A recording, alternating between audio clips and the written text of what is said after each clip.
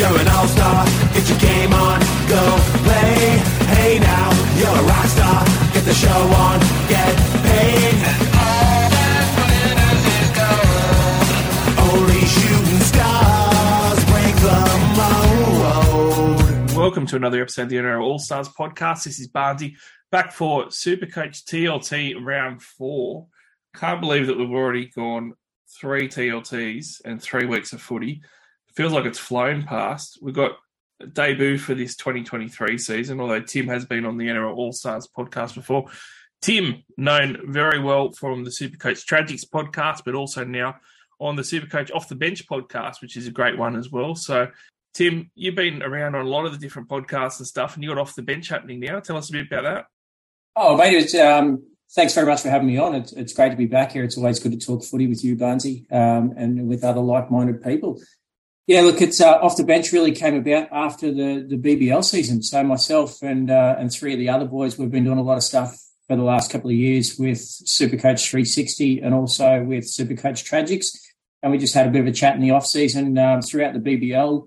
We actually managed to get a few special guests, as in actual BBL players, on our show. So we interviewed Chris Tremaine, Jimmy Neesham. We had a few stars on. It was really good. And just from doing something a little bit different, the 4 of us had a bit of a chat and said, well, maybe it's about time we stop doing the work for everybody else and we come off the bench and start our own show. So that's exactly what we did. Pretty much how it all came about, mate. The 4 of us took a step from behind the scenes for other people's shows and other people's podcasts and Facebook pages, and essentially took ourselves off the bench and in the starting line as Off the Bench was born. So we've been going all guns blazing for about 6 weeks. I think we're around about 400 members on our Facebook page. It's building 50 to 75 sort of members a week, and it's been fantastic. We actually had a couple of early teething problems, which you tend to do with these sorts of things. We set up our Facebook page, and Brad, who was Brad and Ross, who were putting it all together behind the scenes.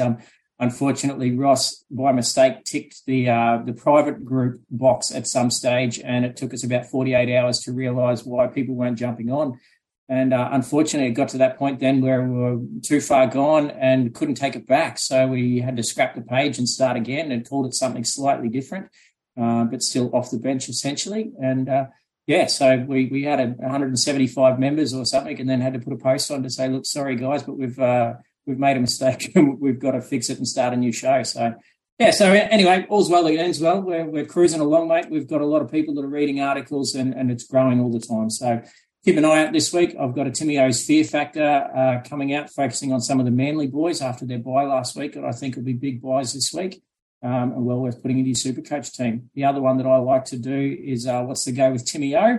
A bit of an article that just basically looks at a lot of the stuff, much like what we talk about, we have talked about before, Barnsey, on your Talk Footy show. So much the same sort of theory. It's just what's the go with the NRL, what's the go with some certain decisions and how the hell they come up with it, and what sort of effect is that going to have on not just Supercoach, but just on the NRL in general.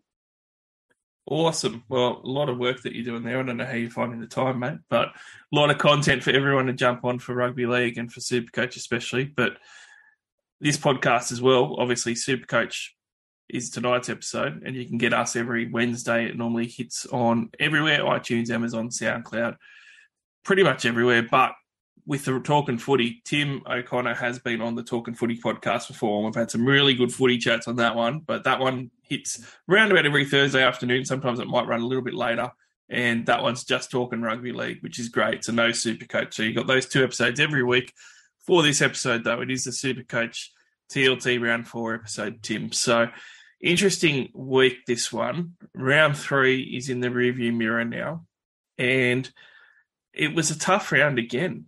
So, I mean, overall, before we look at our teams and a couple of little points and things that we want to discuss about the round review, overall, it was a tough round again. And we've seen 3 weeks in a row now where it's been pretty tough going. Like normally sort of by round 3, you start to see some more 1200s popping around in the scores, and certainly the 1100s are more normal. Those sort of under 1,000 scores, you kind of get week 1. A little bit week 2, but you sort of, by week 3, it really dissipates and you're getting those 1,000 plus ones. It felt like this week that it was like, you got 1,000 this past round in round 3. It's actually a pretty good score. You know, it's it just seems to be that we're scraping for points, and it's very different this first few rounds. Yeah, it's been really interesting, mate. Some of the guns that we're used to seeing, the hundreds, 150 odd points, just haven't been firing. Obviously, Nico Hines has been out. We've had guys like Pappy that's been out. Munster's been out. So there's been a fair bit of mishmash with a lot of the teams. Obviously, the Dolphins coming in has made a bit of a difference. I think a lot of us, even seasoned super coaches, have had our doubts about how well the Dolphins were really going to go. And as an NRL fan as well, I think we sort of didn't think they were going to hit the heights that they certainly have. So that's been a massive surprise for all of us. But yeah, look, as far as weekly scoring goes, like I'm only sitting average just above 1,000 points. I think I knocked out 1170 the first week. I think it was 909 or something last week, and 1,043 this week. So quite disappointing. I'm sitting back in about 24,000th. I started, I think I was in just over 3K after round one, and then I dropped back points in the first week, from the second week, and then dropped back again this week, even with 1,043. So it's been a bit interesting. I don't think there's a lot of points in the sort of top 20-odd thousand from 0 to 1, 0 to 24, 25, whatever. So it's going to be interesting. And hopefully the guys like ourselves who do all the research, hopefully we can pull our way back up there. Hopefully. It does seem like a lot of the seasoned Supercoach veterans aren't doing so well rank-wise. I always sort of throw away rank at the start of a season anyway. I'm not too concerned about it, but it is starting to be pretty concerning in how hard it is to score points and differentiate between teams as well. I'm going to do a new segment this week during our round reviews, which is called The Good, the Bad, the Ugly.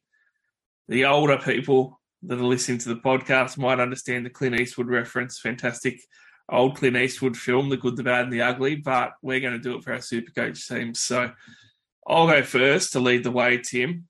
The good, for me, it was definitely, I could just go for the low-hanging fruit here and say the good in my team was Harry Grant and captaining him. I didn't start with Harry Grant. I got him in this week and put the C on him, and that worked out a treat because he scored 105 points and obviously doubled for me at 210. It was a good trade in, but it was sort of one that I planned to do the week prior because of how things were unfolding with the hooker spot.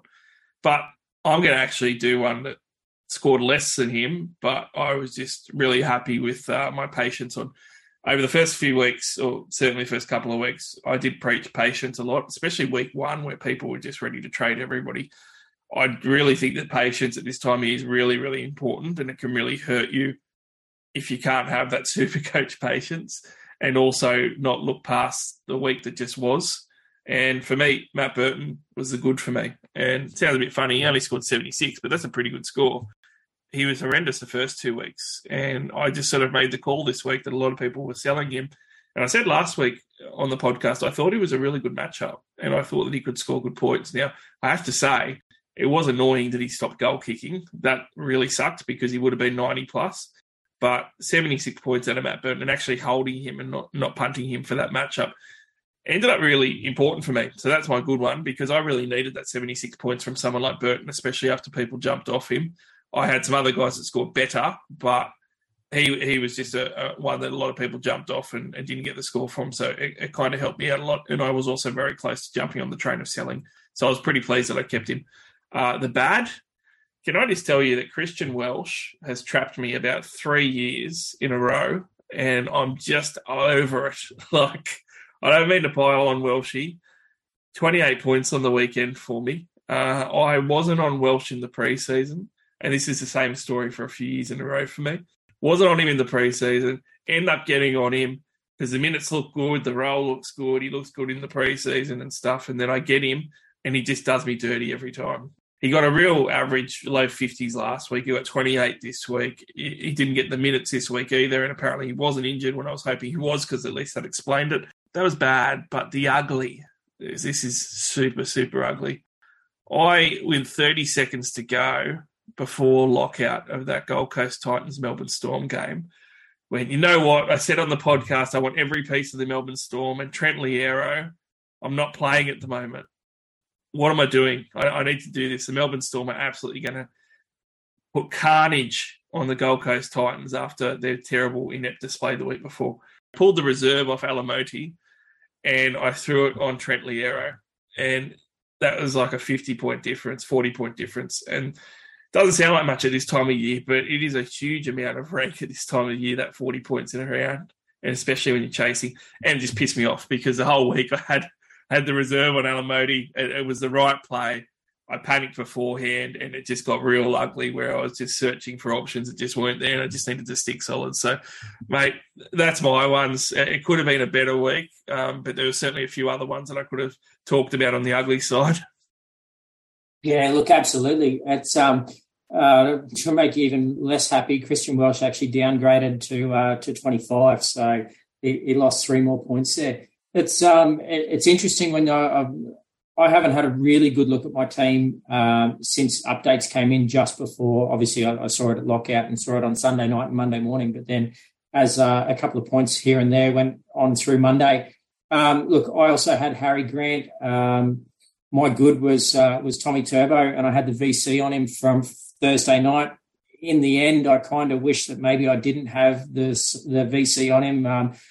I actually, probably the bad was not so much the way things worked out, but yeah, my decision. I actually looped Turbo. Now that's something that I wouldn't normally do under 130 points. 130 is my magic number for looping. At the time, Turbo was only sitting on 103, or I think even 102. But I just got a little bit scared with everybody else scoring really low up until like the Saturday evening game. I actually went to the Broncos game, so there was it's obviously a little bit difficult when you go to footy all the time and you're trying to watch other games to see how points is being scored. But then also you've got that time from leaving the couch at home or sitting on the bus or then going to the stadium. The issue that we have with Suncorp Stadium is quite often is the internet bandwidth gets exceeded and all of a sudden you can't do anything on your phone because you basically run out of internet in the stadium.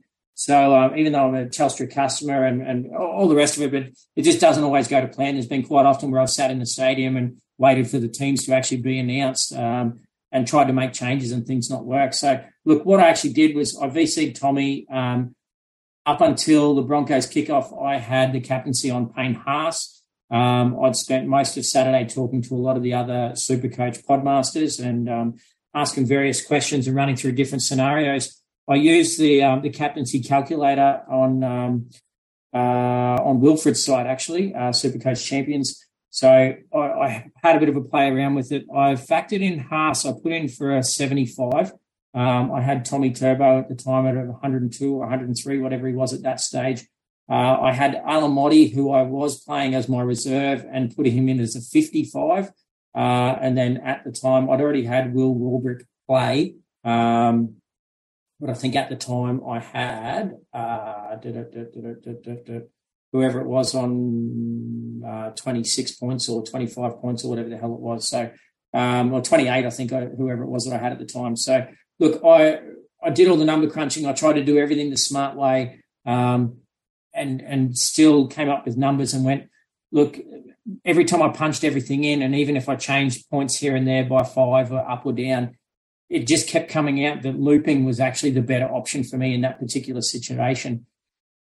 Come halftime in the Broncos game, it looked fantastic. Even with 15 minutes to go, Payne Haas, while he was sitting on the bench, and I'm sitting there watching him like a hawk, 15 minutes to go. That last hit just killed you, didn't it? It was a massive last hit. Points.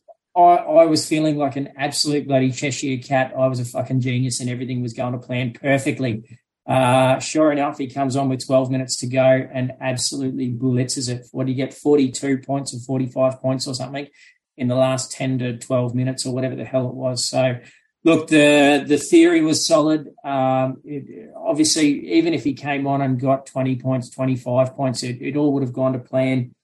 But unfortunately, that's Supercoach. That's the way it works sometimes. I went against the grain.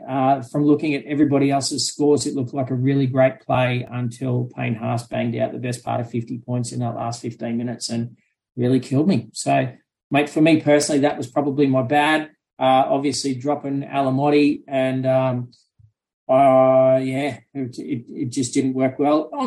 Probably the really ugly part is my bench. I still had Pereira with 65, Alamoti with a 78, Preston with a 69. even big Steph Udokamano was had 48. So, look, I have plenty of points on my bench, and I think I've got 3 or 4 scores in my 17 that were under 30. So, wasn't the greatest round for me, but looking at the numbers at 1043, I really thought I was going to be par or thereabouts, but still managed to drop 5,000 spots. So, yeah, not all goes to plan. But you've got to do these things, especially early in the year. Like the difference, if that came off, that might have meant the plus or minus of 100-odd points. So, in comparison to everybody else. But that's Supercoach. We play for that, and that's all part of the fun, isn't it, Barnesy?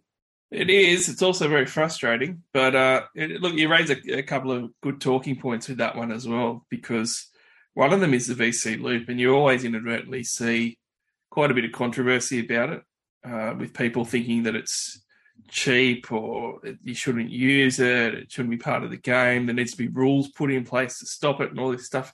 What people always need to remember, I mean, look, it's almost like what political side of the fence you're on when you talk about the loop, because it's sort of how it's separated. Look, to me, it's part of the game. If you can do it in a game, and this is even in sport, you know, like even on the rugby league field when people say, oh, you can't hit someone like that, or you can't. If you're allowed to do it, it's part of the game. Don't complain about it. And if you're upset about it happening to you, then do it back. Go and loop someone.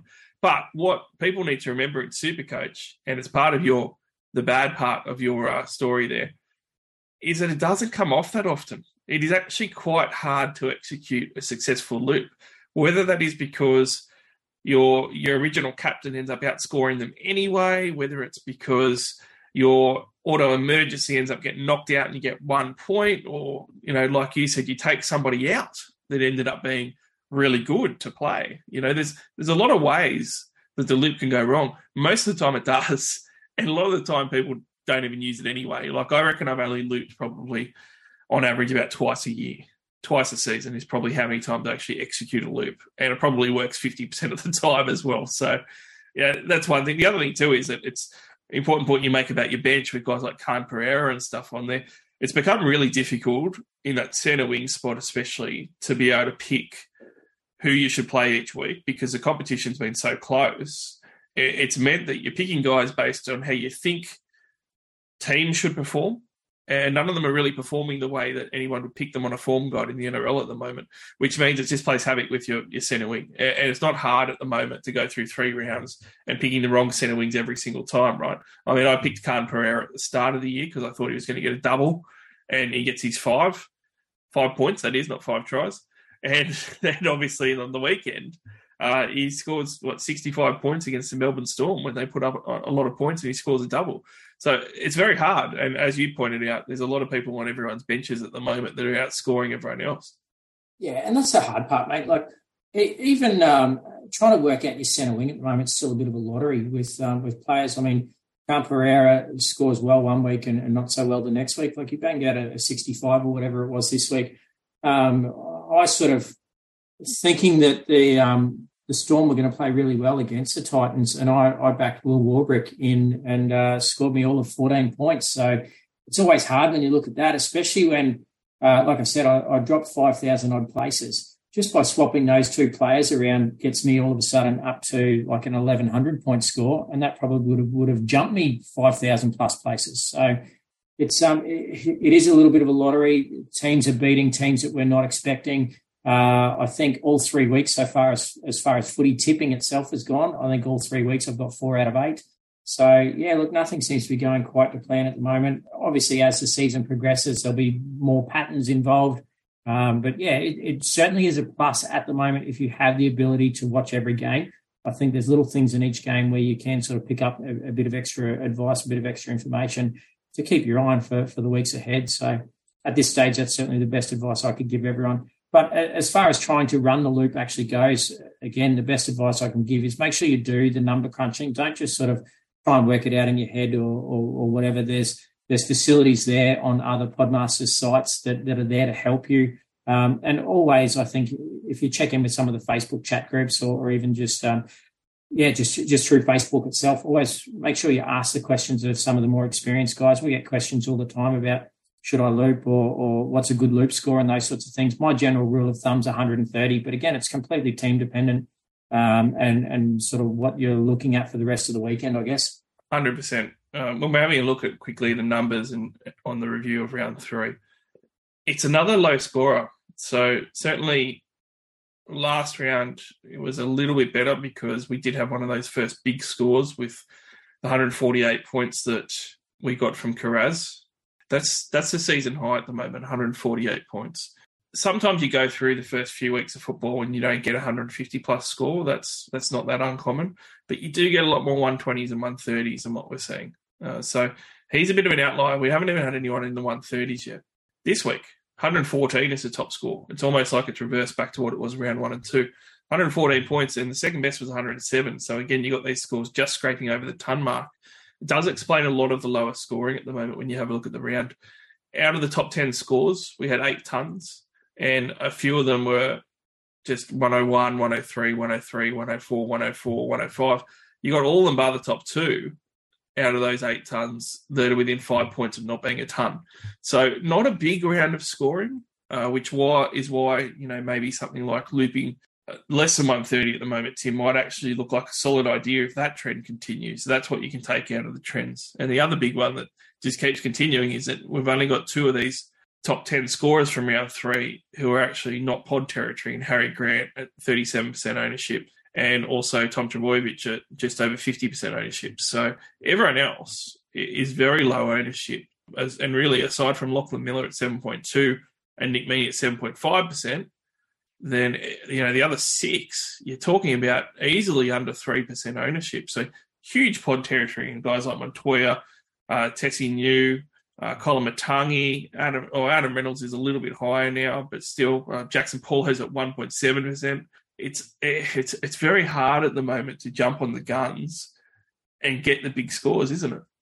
Just even looking at the footy tipping itself, it's so hard to get your head around which team's going to win and which team's going to score points and how much they're going to score points. Obviously, that is a direct correlation then into Supercoach and which particular players you think are going to score well against which particular teams. So, look, it really is a bit of a lottery at the moment, and it is quite surprising when you look at those numbers there. I didn't realise that it was quite so low already this season.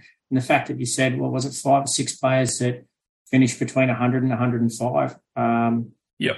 That's pretty out there.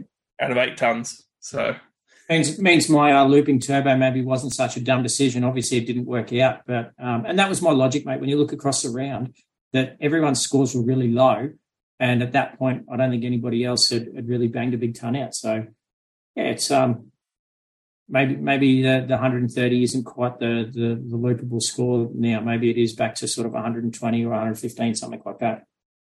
Yeah, well, that's a really good segue into our strategy chat for this week, because our strategy chat, we're going to be talking about high-risk plays, and we're going to be using me as an example because I always like to be honest on the podcast and also talk about what I'm doing with my team and different things and whatever. And look, I've been pretty adamant that I want to hold guys like James Tedesco. I want to hold guys like Nathan Cleary. And I've said that from round 1 when everybody was starting to get a bit nervous about these guys. What I will say is something I say, I think, almost every podcast. The number one bit of advice I give myself on Supercoach is that you have to be really malleable. You have to be dynamic. You have to be fluid with your thinking. What I mean by that is you got to be it's fine to have your opinion on how something is going to work out, but inadvertently, when things change and you've got enough data and you can see it going another way, you've got to be able to U-turn and make a different decision and just change. It's not going back on what you said, because if everybody goes and does exactly what they say for 27 rounds of a full season, it's not going to work. You've got to go with the changes and go with the flow to make the adjustments. If you can't make the adjustments on the fly, you get left behind. It's also very different team to team. And this is probably where I come into it, Tim. I'm someone who has started off with pretty low scores for the first few weeks. I don't put too much pressure on the first few weeks of scoring, but it's starting to build as far as pressure goes. And now I don't need to do anything, I think, too crazy. I'm not going to bring in like 3 under 3% owned pods as my 3 trades and boost every week for a few weeks in a row. But it does mean I need to consider some other options on ways to spruce up my team to get some different players in there and do some different things with my 17. So all that comes down to James Tedesco coming in off a 60 against Souths and now having a bye and having a break even around 113 points. So one of the things that I was keen on last week was the first score of 51 was going to drop out, obviously, once we got past round 3. Hope was that he was going to score an 80 or a 90 at least, and that break even was going to be well below 100, and he's going to sort of balance out the money a little bit. Obviously, when he's got a bye as well, that's another concern. And when I'm looking at my 17 this week, it's all of a sudden, well, I can't put the best 17 I'd like to on the field. There is guys like Nicho Hynes who are premium and present an opportunity. And we may as well talk about Nicho now for my team. I'm looking at bringing in Nicho Hynes this week.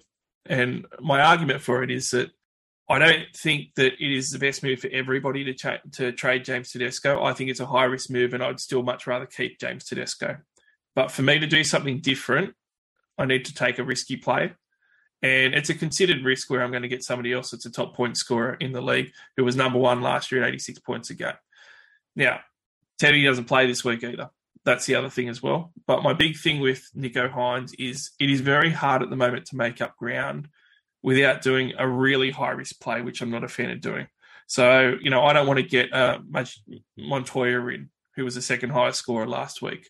I don't want to get a Brent Naden in, who was the 6th highest scorer last week.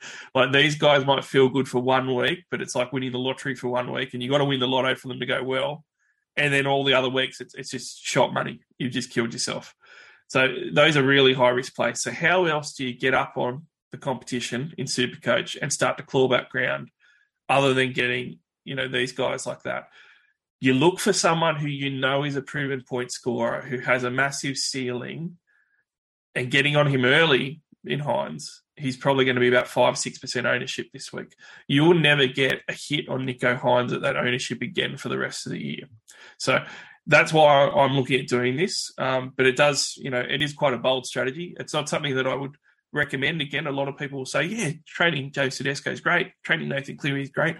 I don't think it is. I still stand by what I said the last couple of weeks before this. I'd rather hold them. I just don't have another avenue in my team to really get that rocket that I need to steady the ship.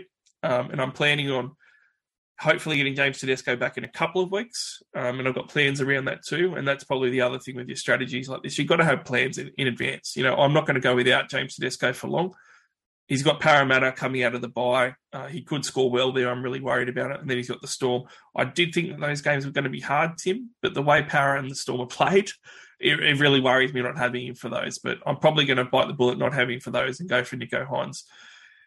It's a high-risk play, I guess, in the general sense of the word. But, again, pretty team-specific. What do you think about that type of thing? Yeah, look, I absolutely agree, mate. I went a little bit left field last week. I made a couple of downgrades, and I said, I made 3 downgrades after last week. I didn't make any trades after round 1. I used my first boost last week, made 3 trades, but they were all cash orientated.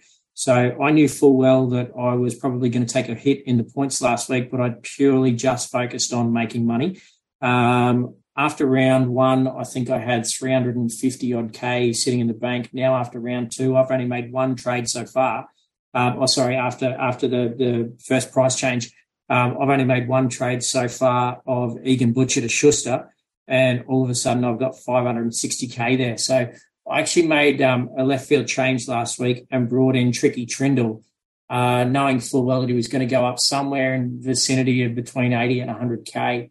And so at which point it just made getting Nicho that little bit closer. I know a lot of people were scared off Trindle because they sort of said it's really only a 1-week play and is it worth it?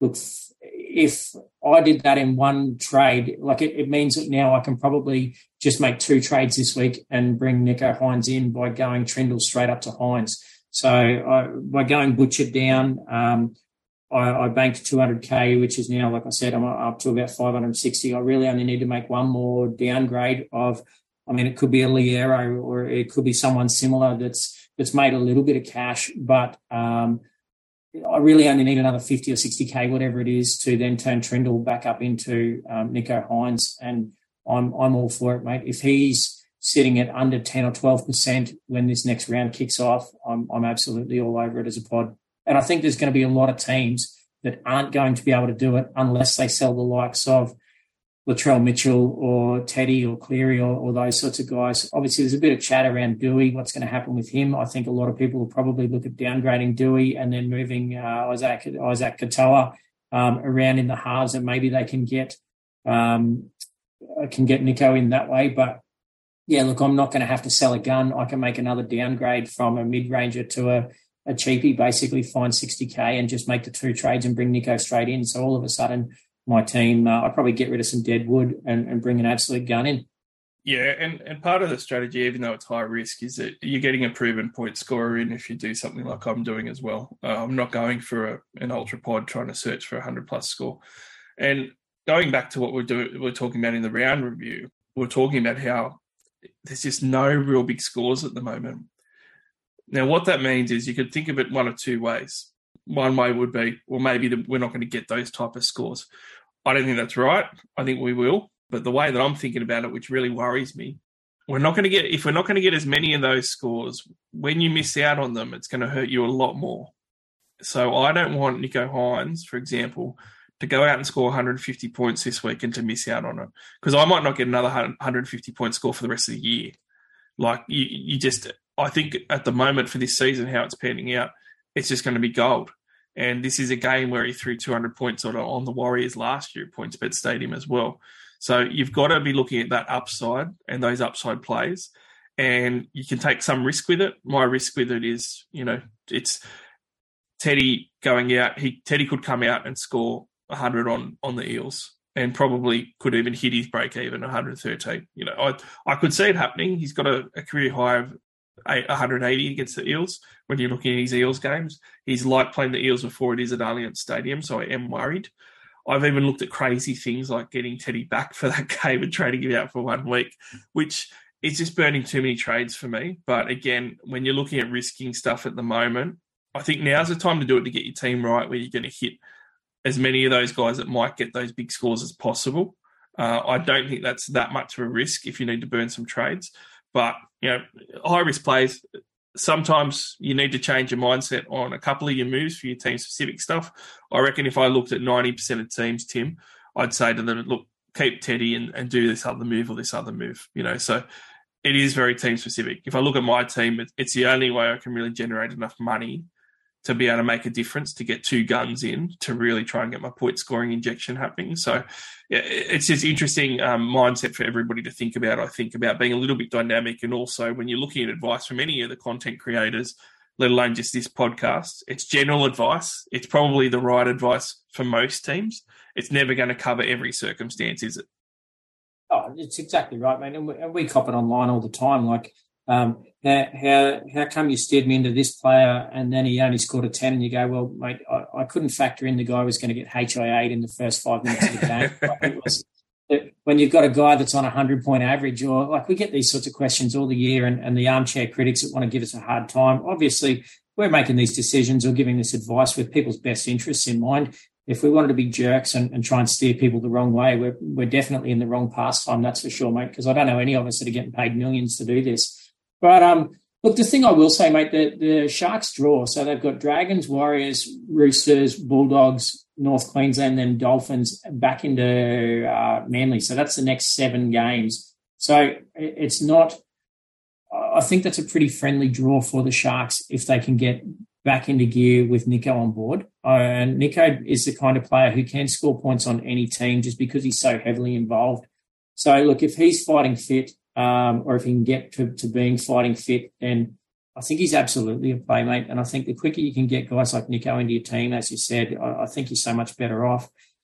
A bit of a left field one, I'm interested to know your thoughts. Along the same sort of lines, I started with Val, as did a lot of other people. I'm pretty keen on trying to get to Ruben Garrick as soon as possible. And even looking at a straight sideways trade this week of Val over to Garrick before Garrick's price changes. I'm really interested to hear your thoughts on that one, Barnesy. There's a sort of similar line to, we know how well Garrick scores. We know when Turbo's fit and firing, most of Manly scores really well. Obviously, they win a lot more games with Turbo than they do when he's not there. And Garrick, obviously being the goal kicker, seems to benefit highly from that. But just that right to left sweeping backline play that they play. Garrick's on the end of the left-hand side and just seems to score a lot of points when Turbo's in.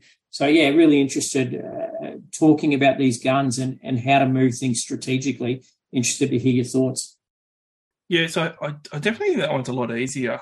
And it is I guess, I don't even think that's a high-risk play as such. That is maybe a risky sideways move. And sometimes with those ones, you might end up missing the Val run and getting the Garrick downside because he starts to get some lower scores. That can happen sometimes with these ones. I don't mind it, though, because I don't think, and this is where the footy stuff comes into it, and this is what we don't know round 1, 2, and 3, right? I said round 1 all day on that podcast for TLT round 2 about round 1. You don't know off one round if these are going to be trends or what people look like yet. After a few games, you got more of an idea. And I think after a few games, it's pretty safe to say that I don't think the Cowboys look great. I think it's really good that Val has good base. I think his base has probably been better than it was before. And things like his tackle breaks have been up and stuff, so it's good. But at the end of the day, you have to, I guess, ask yourself the question, and this is what I'd base that sort of decision on. I'd base it on real footy. Do you think Manly are going to continue on and Cowboys are going to continue on based on what we've seen, the same trajectory? Because if you do, the Cowboys haven't looked very good, and people will argue, well, when Holmes finally gets some points, he's going to look a lot better.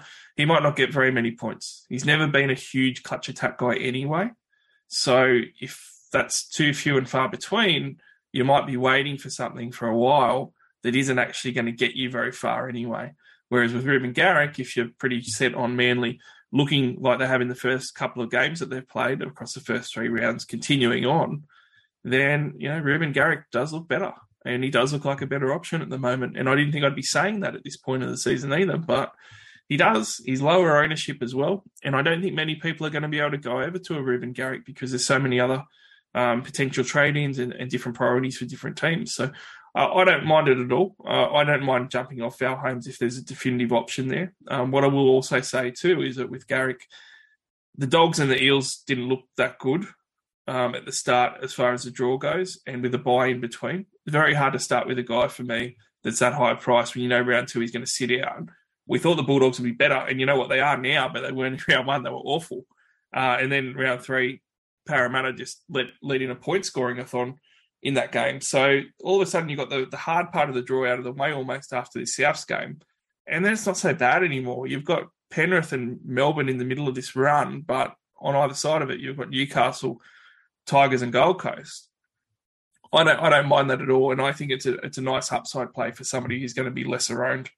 Yeah, look, I really like it, and it's definitely the way that I'm heading, especially if I can downgrade someone like Liero or one of my other forwards, I guess, that are sitting sort of just shy of 400K and do a downgrade to someone that's somewhere in the vicinity of a 300 or 250 odd, and I can make everything work, even the pluses and minuses of using a boost, obviously, again, this early in the season. But I think the difference between what Garrick is scoring at the moment or what I think he will continue to score versus what Val and the Cowboys are pumping out, I think it's a good play. I also think the ability to, because I've got the cash there, because I can look at going Hines straight away as well, I think bringing Hines and Garrick in this week could make a massive big difference in my particular situation and could push me back up those 24,000 points that I've 24,000 places or whatever that I've lost so far. So for me personally, I think it works really well, and it's probably my strategic play for the week at the moment. Well, Ruben Garrick's 15.3% owned and Holmes is 39.1. So yeah, huge advantage to do that swap as far as catching up on the masses as well. But the other thing that I will say is, I mentioned a couple of weeks ago, trading someone like Cleary or Teddy and these type of guys is really dangerous because if you trade them when they've only scored low, you're guaranteed you're going to miss out on a high score. It's just a matter of how high that will be and how much it's going to burn you. Someone like Val Holmes, I wouldn't put in that category. So I still stand by, that sort of theory on being careful when you're trading guys out that's scoring low because you'll miss out on the big ones. But that's for the out-and-out elite guns. I don't think Valentine Holmes is that. I think he's a gun. He's a good player. But he isn't like a Teddy or a Cleary that can have all these massive scores in one season. And he generally doesn't have a huge amount of tons in a year as well. He's normally got 1 or 2. I think the fact that he's playing centres as well. I think the reason why I held off last week, it was a trade. I was sort of pretty undecided what to do with Val at the end of last week, but this was the main trade that I was keeping an eye on, ready for this week. I sort of looked at a couple of options last week to pull the trigger, but just the fact that he's playing centre and he's not a fullback. If with Drinkwater obviously getting 3 weeks or 4 weeks, whatever it ended up being in the end, I was interested to see if Chester came in and played fullback basically in defence, and whether then Val moved to fullback in attack. So Val defending at centre and then attacking from fullback. So that's what I was interested to see. At which point Chester stayed there for the whole time in the fullback's role. So if it went the other way around and Val did spend some time there, then I would have been probably more keen to hold on to Val if that's the way things were going to progress, especially for the next 3 or 4 weeks. But the fact that he stayed in the centres is making me a little bit less concerned about doing the sideways trade over to Schuster, because I think the upside is definitely there. Yeah, one of the good calls that I made was that I wasn't heaps keen on spending all that money on a centre wing for round one without seeing anything, so I stayed off Al Holmes. Pretty glad I did. At this point, it's okay to spend because you can kind of see where teams are going and what's happening, I think. But let's talk about Market Watch. Let's go into the next segment, because Market Watch will talk about a lot of these guys anyway. Top 10 trade-ins and trade-outs at the moment. James Tedesco, I've already spoken about. Most trade-out player, and look, I still feel like if I'm holding James Tedesco, I feel really good about owning him outside of this buy. What I'd probably say, Tim, I think we've already kind of said it to these 10.7% that are still trading him out. Try and keep him if you've got other options, I think is the message for me. Like he hasn't scored better than 60, which was last week, but you know that James Tedesco is going to average more than 55 points a game, and 113 isn't as bad a break even as what you might think, but obviously he's not playing this week. So if your 17 is really going to struggle like mine is, and you really need to chase, and it makes more sense this week to get rid of him. But if you can hold him, I would rather be holding him, because I think that, again, as somebody at lower ownership that can bust out a ton against that Parramatta side, you'd probably rather have him if you had other options to trade out. Do you agree? Yeah, absolutely, mate. He's one of the best players in Supercoach history. So, if you're getting rid of him, you've basically got to have a plan in the short term when he does turn it around, because it's not going to be a case of if, it's a case of when he does turn it around, how are you going to get him back? So if he's still sitting around somewhere between 650 or 750K, you've got to have a pretty major plan to get him back. And it can't just be, hopefully by then somebody will get injured and I'll be able to make a trade that way.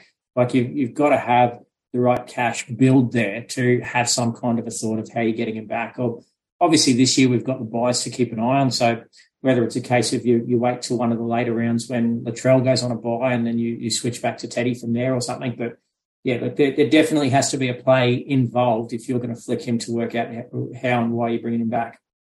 So Adam Dewey's the second most sold player at the moment. 610,000. He's got a break even right at 100. I own Dewey. 39% of coaches do own Dewey.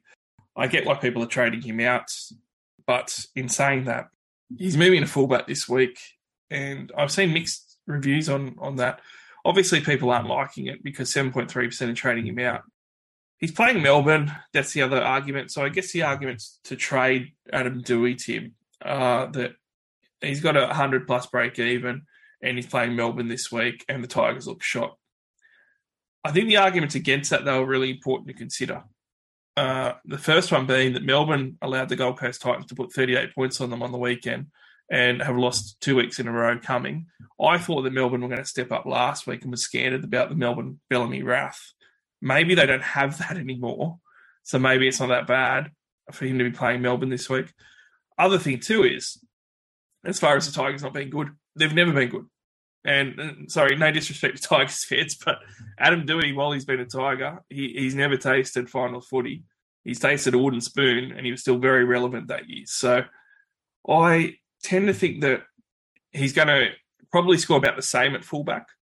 When you're looking at the stats, you've got to go back a few years, and pretty much if you account for goal kicking, because he wasn't goal kicking in all those, if you add that in, he's at about a 63, 64 average as a fullback. Now, I think because that's a few years old for most of his games there, you're really looking at a score of around about 66 to 68, looking at inflation at fullback. So largely, I think you're probably going to get similar scores. I don't think it's going to change that much. I certainly don't think it's going to be worse off for him, though. And he still came out in round one and scored 89 points and looked fantastic. And even though they went badly against Newcastle and lost in the worst game of football ever, he scored 56 points. This isn't the dire straits situation that I think coaches are making it out to be, that they've got to get rid of Adam Doueihi. And aside from Cam Munster, who's only just named this week to come back from injury, and maybe Dylan Brown, who has a good run coming up and went well, on the weekend. I'm not a fan on Dylan Brown. It's obviously a lot more expensive, a lot more money to find from Doueihi to Brown. I just think that the best value is just keeping Adam Doueihi myself. So that's what I'm going to be doing. Yeah, look, I agree. I talked about this briefly on our post-round podcast last night for Off the Bench. And we did have a bit of a chat about this, and especially with looking at bringing Dylan Brown in. Look, Adam Doueihi, to be honest, at the moment it looks like he's kind of all that the Tigers have got. I mean, Brooks played well in stages, and obviously they came back strong the other night. But yeah, look, I don't know. Like if they're going to score points, they need Doueihi to be on the park. They need Doueihi to get his hands on the ball. They need Doueihi to run the ball as often as he can, and probably run first, kick second. Needs to start to adopt a bit of Ezra Mam type football now. So I guess obviously they're very different players, but he needs to be thinking run the ball a little bit more. But look, if the Tigers are going to win games, Adam Doueihi's going to be heavily involved, and I've got him in my 5/8 at the moment. And at this stage, I think the only reason I would sell him would be to go to Munster or go to Dylan Brown. But that's not what I'm looking at doing this week. I think I'll be holding for a little while longer. Yeah, and I think that if they were straight swaps, it makes it a lot easier. And, the 250,000 to upgrade is a lot of money. And you're going to have to do a second trade to downgrade someone to be able to do that. And that's going to put you real short on either getting a Cleary or Teddy back, depending on how you've built your team, or getting a Hines in when you want to get him in down the track. So it's tough. I will say with Doueihi, he does have a pretty tough draw coming up. And it's punctuated by a couple of buys, because he's got the one in round 7 and the one in round 13. So they're fairly close together. If there was other options, Tim, if there was half a dozen different options to choose from, I could get around considering selling Adam Doueihi. I just don't think that there's clear options where you can definitely go from him at the moment. The next guy that we're going to talk about on the traded out list is Ruben Cotter. I'm not going to go through this one in too much detail, because Ruben Cotter is going to be out for 2 or 3 weeks. A big blow. He's just lost 26 grand and he's now under 600,000 to spend. Makes sense, doesn't it, Tim? You're on board that you're just going to trade Ruben Cotter. If he's out 2 to 3 weeks, he just has to go, and it's an easy trade out. Yeah, look, I had him for most of the preseason, and then ended up finding the extra cash and moved things around. Got Haas and Christian Welch, but I think if I still had Ruben Cotter, it's a bit of a no-brainer. If he's out for 2 to 3 weeks, or you know how that works, it could be more. You just don't know. But if he's definitely out for 2 to 3 weeks, he's got to be a trade out at the moment. But surely he's one of your starting front rowers. I can't imagine there's too many with that much depth where he's sitting as your third best front rower. So you absolutely have to offload him and bring somebody else in. Yeah, it hasn't set the world on fire anyway. So I think that makes total sense that people are trading him out. Sam Walker, number 4, not needed much time on this one either. I started with Sam Walker. I was really happy to. He was always going to be a trade out at this point for me to get to someone else, and that's going to be Nico Hines via some other trades that I'm doing. So it makes total sense. Nathan Cleary, number 5. Before I go into it, why don't you just tell me what you think about this one? Yeah, look, I don't get it. Again, it's a little bit like Teddy, I guess. He's one of the greatest players ever. He's got one of the highest averages ever.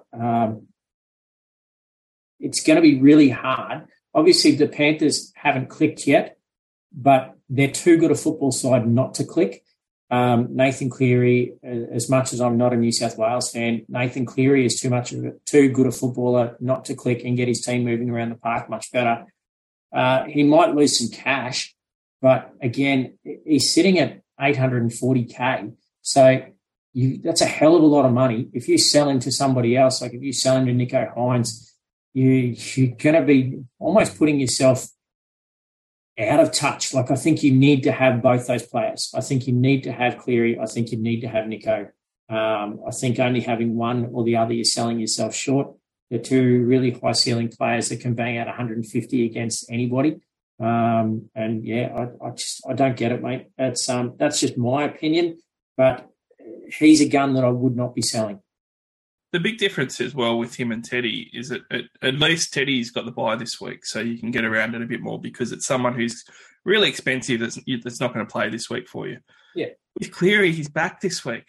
Yeah, he's playing Parramatta, and I think when you look at this draw, it goes back to what I was saying earlier in the podcast, where before the season started, you have certain thoughts about how teams are going to go and how things are going to pan out. And now that we know that a lot of that's wrong for most teams, you look at it and go, well, actually, the draw's pretty good for a Cleary comeback here. He's playing a Parramatta side and then a Manly side 2 weeks later that just played, and the defence was abysmal from both of them.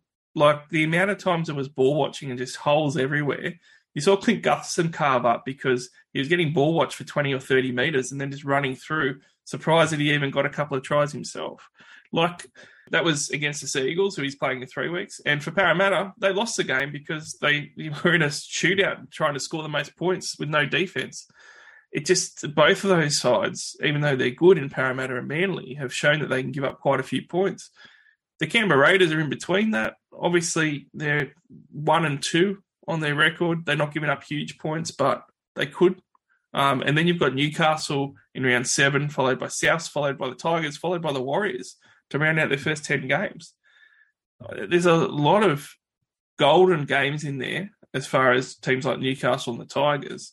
And there's games in there that you would have thought were harder, like the Eels and the Sea Eagles, who are actually still giving up a lot of points despite maybe the Sea Eagles actually winning games. So to me, when I look at that, I'd be very scared not to have Cleary. And as soon as this week, because the other thing that you have to factor in if you're selling him, look at your VC and C options this week.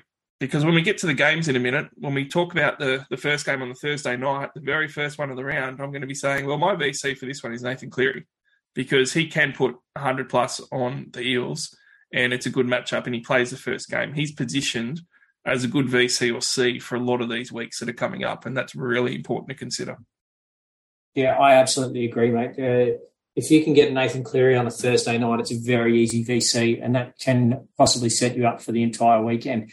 And then, obviously, at this time of the season, that can set you up for the season. So, look, I've got the draw on my screen here, and it's, I don't know. I don't get it, mate. I just don't. I understand the Teddy trade. I don't understand the Cleary trade. The Raiders, I don't think they're going to be the team that they were even last season, despite the easy draw that the Raiders seem to get every year. Para have started abysmally in comparison to what they're used to. Manly could be anything. It'll just be a point score-a-thon, I think.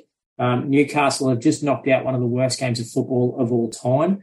The Bunnies are obviously always competitive.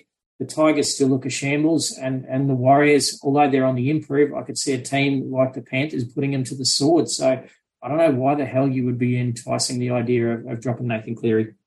No, 161 break even. Don't even worry about it. Just hold him. Ignore it. It's irrelevant.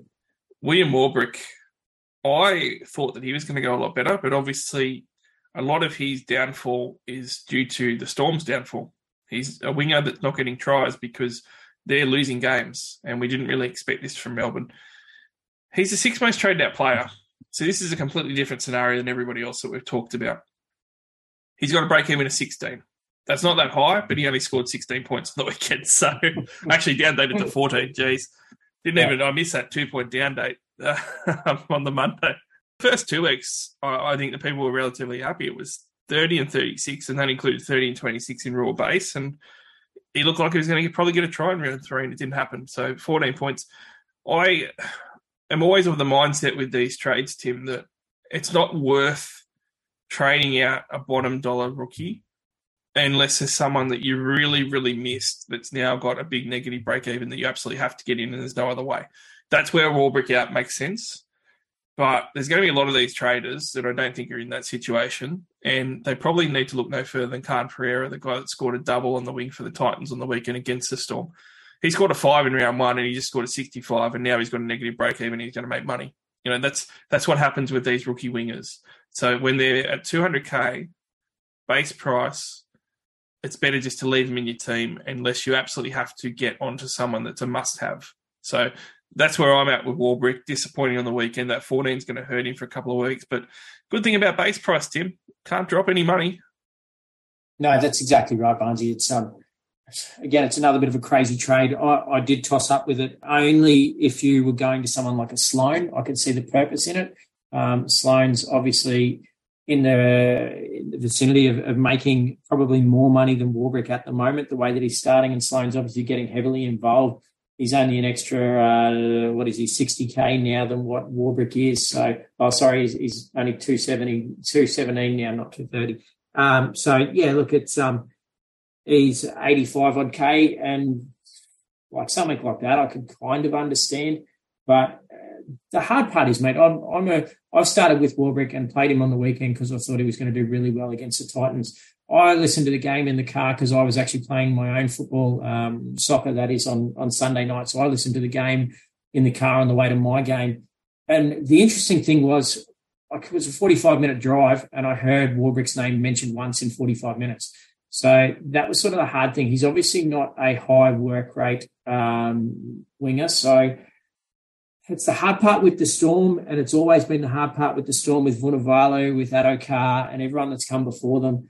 They can knock out 100 one week and then go missing for the next few weeks because the Storm just don't go their side, or they just don't like those sorts of wingers that get heavily involved. So it is a bit of an interesting one. Look, I'll be holding on to him because, like we said, all he's got to do is bang out a 20 or 25, 30, something like that, and he goes to a negative break-even again next week. So, look, he's only going to keep improving. I think that the longer that he's in that Storm side, not only that, Munster's back, and so at which point the Storm team is only going to get better.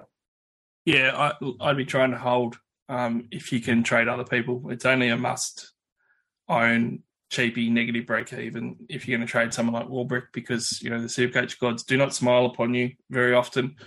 He will probably get a double this week against the Tigers. So you could just see it happening. Christian Welsh, totally understand. I want to rage trade him myself after 25 points on the weekend and 51 the week before. The 67 from Real Might is a distant memory now out of his rolling average. Certainly if you can get to someone like a Payne Haas or something, it makes total sense. So we'll skip over that one. But the other ones that we'll skip over as well here, Kalen Ponga makes sense. Tanner Boyd makes complete sense. He has not played well whatsoever. Joseph Suaalii is on the bye, so certainly if you started with him, that makes sense as well. And so I think the back end of this, the 7th to 10th most traded out players make total sense. And I think that we should probably see this often. And if we don't, it's certainly a strategy that teams should employ, where not just if you've got guys that are injured or not playing well, but, Joseph Suaalii is a good example. When you've got centre wings that are on a bye, that are holding up heaps of money, it's probably a good time to be trading a lot of those players. So, Suaalii, it's a good strategy to be looking at. If they've not got a great buy afterwards, you should be looking towards the buys of these centre wings that are sort of 500K plus, and looking at getting rid of those on the buy periods and rotating them around if you can with the trades available. Yeah, absolutely agree, mate. Keep an eye on break-evens and see where you can make cash for the guys that are on the buy, and to guys who, preferably if you can, guys that just come off it. Traded ins. Reece Walsh, 554,000, coming off 95 points against the Dragons and 105 points against the Cowboys, has not had his cash rise yet. And this is the big deal with Walsh. Everyone's jumping on now because he's playing the Dolphins, and it's going to be a big game. He's minus 32 break even. He's in 12% of teams, so not quite quad-ish, but fairly low owned. He's averaging 100 points in the year. That's all the good stuff. I understand people jumping on, and I made the comment several times today on social media. I would not talk anybody out of getting Reece Walsh. I would not be trading people like Nathan Cleary or even James Tedesco unless you had to do that second move with the money really badly to get someone like Reece Walsh. And I think that it's a fine trade if your expectations are in check. What should your expectations be, Barnesy? He's just averaging 100 points. He's tearing up everyone. His attack is phenomenal. Well, you should have a look at some of the, cons about getting him in. He was on 0 points at halftime last game. He could have very easily gone through and scored a 15. He's got those sort of scores in him. You are going to get them. 22 raw base shows you that. and his 37 base attack isn't actually that good. Now, at the same time, too, the negative break-even comes up. Well, you know what? At 555,000, he scores a 15 or 20, and that minus 32 break-even is going to get eaten up very, very quickly in a week or two, where all of a sudden his break-even's quite high. And this is where the price matters a lot. And I spoke about it last week on why I valued the hammer trade in so much. At 330K, you can generate cash a lot longer than if you're 500K. It's just simple maths. He's 555K Reece Walsh. He might not have a negative break-even for very long at all. It may only be for this week, depending on how he goes. And he's got those low scores in him. Now, am I really against the trade in, Tim? No, not at all. He could keep going on. The Dolphins might be really good opposition for him. They might be susceptible. They could put on a lot of points. At the same time, the Tigers the week after could be great too. And then he's got the Raiders at home and the Titans away, which really isn't an away game. The Broncos have got a great draw. Reece Walsh might be the beneficiary. He could come out of it in a month and still be averaging 85 points. He could also come out of it in a month and be averaging 65 points, which is propped up by his last two scores of 105 and 95. Both are equally likely. I think if you're prepared for that and you're prepared for potential low scores, you're prepared to not make a lot of money out of it possibly, then it's fine. But I guess it's all about expectations, Tim, and we just can't tell how the next month of footy is going to unfold for him because he's a guy that was on 0 at halftime last week. Yeah, I think it's like I'm a Broncos member and was at the home game the other night. So, look, I think if the Broncos score points, I think Reece Walsh is involved. And I guess that's the way that people are looking at things. Obviously, Adam Reynolds does a lot of the kicking to set up scoring opportunities, but you've got Ezra Mam as well, who likes to run the ball first and kick second. So Ezra likes to get his hands on the ball and take it himself as well. So especially playing out that left-hand side where Walsh does like to come across. I understand people jumping on him. I did talk about the possibility the other night, flagging it myself, of maybe going Latrell down to Reece and then that way banking some cash to bring Nico in. But now looking at it, I think I'm probably more inclined to hold Latrell and keep the money and probably, if Reece Walsh bangs out another 100 or a solid, really solid score again this week, it's obviously an option for me next week. But look, at the moment, I can't see the people that are bringing in Reece Walsh unless they're doing a massive downgrade to get cash to bring in Nico Hines. I don't quite see it. Schuster, second most popular player at the moment. Obviously, dual 5'8" second row forward is super handy. I think that we saw a lot of good and a lot of bad on the weekend, although I think the media and a lot of fans only saw the good. 59 points in 76 minutes. It's a good score. 241,000. It's really easy to get him in.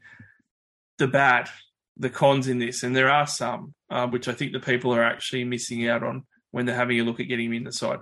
And by the way, like a lot of teams are going to be doing it for a downgrade option that they need. If you don't have another one, totally get it. But -9 break even isn't that big, and it's also not that relevant when he's only played one game, and that's the biggest issue. He's not going to get a price rise this week. So you can have a second look at him, and there's not going to be any price difference, and you can also do that downgrade the week after. What's the advantage in doing that? Well, he didn't look particularly fit still. He saw him look like he tore his calf muscle when he just kicked the ball, and it ended up maybe being a cramp. Sure, he doesn't look that fit. He doesn't look that spry. And when that happens, those sort of muscle pulls and things can happen. You'd hate to trade him in when he's not going to change your money at all, and then cop a 20-minute pulled hamstring or something and him out for 4 weeks. There's just no need to trade him in at the moment unless you have to have that downgrade money. There's no other options for me. So the other cons that we saw too, 2 tries, he's in that 59 points. So, I mean, one of them was spectacular, and it was just off the cuff park footy that I love with that kick over the top and everything. Great attacking footy from him a number of times. I love that. Raw base of 9. So if you want to know where your floor is, it's 9 points with Josh Schuster. It's a concern. They do have Penrith they do have South this week. That's not an easy game. They have an easier one against Newcastle, and then they do have Penrith and the Storm. It's very feasible that he's not going to actually make that much money over the next few weeks. That could very well happen. It's also feasible as well that, he doesn't have his match fitness and stuff, and they end up even getting KO weeks in on for him. that could happen. They've done it with Turbo, but maybe the idea is that any guys that maybe don't have peak fitness, they'll sub out. Maybe he plays a 60-minute game. After one game, we don't really know a lot of this stuff, Tim. So whilst I'm all about, he is a good option, we're probably going to want him at some point very soon.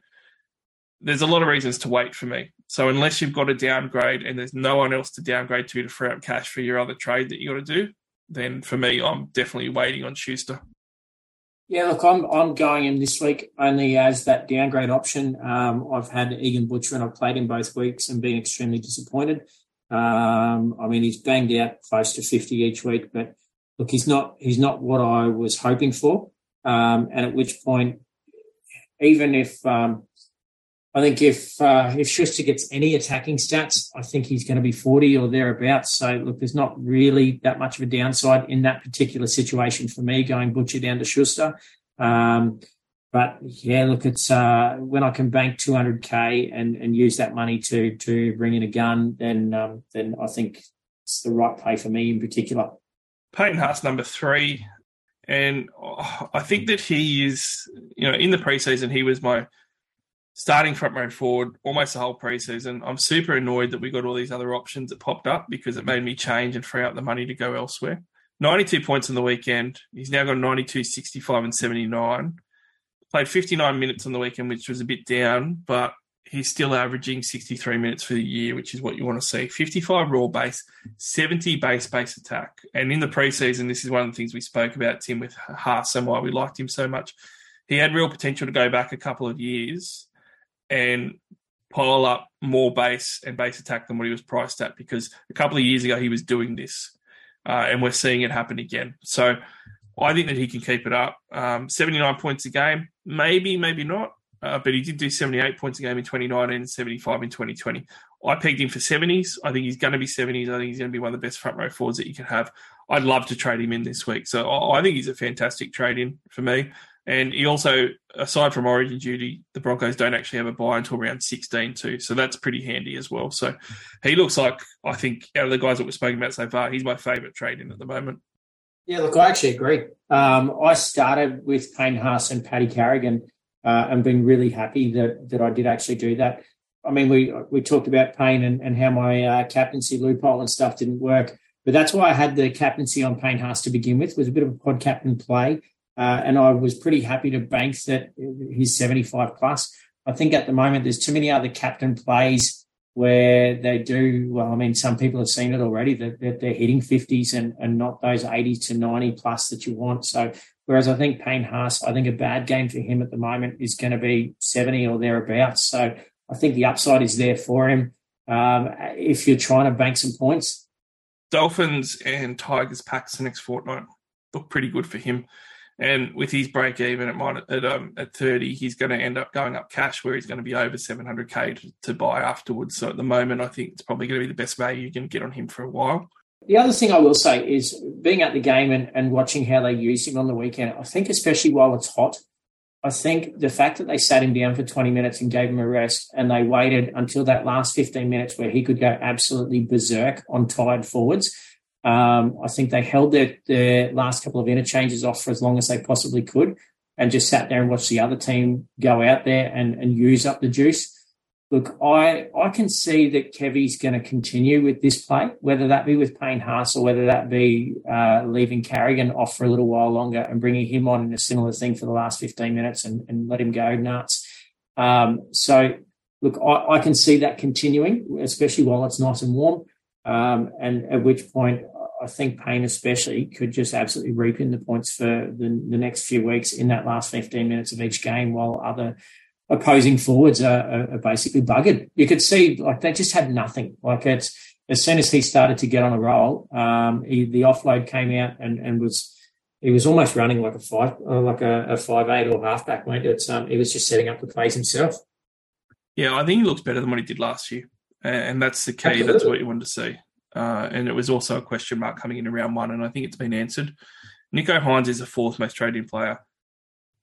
5.6% of owners now, but he's still sub 6% ownership. So it's a really good spot to be in. We've already spoken about him a lot, Tim. So I'm just going to throw out another scenario on why I think it's a good time. he's got the Dragons and the Warriors the next 2 weeks. Now, he scored 185 points against the Warriors last year in a game at PointsBet Stadium. And even though the Dragons is away, it's down the road away, just at Congress. So, and with his injury, and this is the key for me, I've heard people say, I want to hold off because he's been hurt, he doesn't have match fitness. Nicho Hynes is always fit, number one. He's not a big front row forward that needs to lose a few kilos or get match fitness. He's always fit. And the type of game he has, I know it's a calf injury, but his game is so good because he's so ball dominant. Everything goes through him. So to me, it doesn't really matter if his speed's not quite there and or whatever. It will be anyway, I think. But even so, he's just going to get it through his playmaking and just through his sheer possession and the plays that he's making with the ball in hand. I don't think it's going to be affected. And the biggest thing is that I'll finish on with him. I don't think you can trade him in next week because then you got the Warriors and then you got a bye. And then you got the Roosters after the bye too, by the way. At the moment, you got the Dragons and the Warriors before the bye. So at least you're getting 2 games value. You want to wait? Well, you're trading him in when he's versus the Roosters. It's not the best. Then he does have a pretty good run, though. So you're going to want him for that. Are you going to be in a position to do that at that point where he's got the Dogs in round 8, the Cowboys at Shark Park, the Dolphins at Shark Park, Manly away and Newcastle at Shark Park? You know, that's a really good run before that round 13 bye that the Sharks have. And I can see a lot of teams waiting and then getting other priorities in 4 or 5 weeks and going, oh, well, he's got a bye in a few weeks. I'm not going to get on him.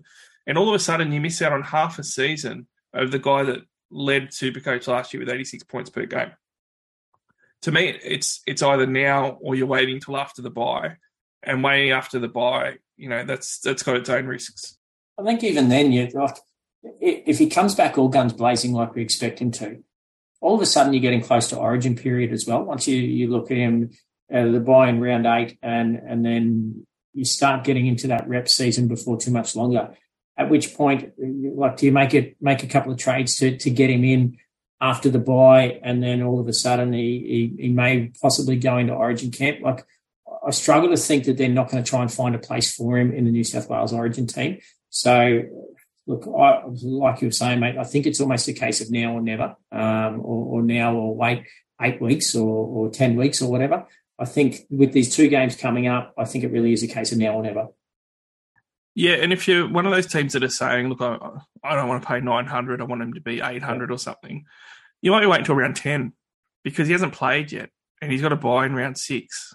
You know, it's going to be after round 7 that he has his first price drop, if you're hoping for that. And then after round 8, potentially he's going to be maybe at that price point for you. And then you're going to have him for what? You know, a couple of games and then a bye. And then they have 3 games from round 14 to 16 and then a bye again. So that middle period of the season, the Sharks are real decimated with the bye periods that they've got. So it just becomes really difficult. So that's why I'm all aboard owning him now, and that's a big part of it.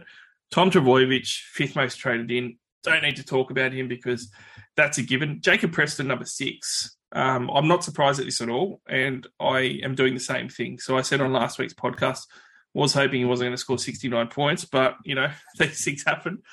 That, you know, I'm happy to pay sort of 60K more or whatever than his base price because I was going to make a bit of money off my other guy that I was going to trade out at the time, and I had some other priorities that I needed to get in. And one of them was Harry Grant, who I wanted to captain.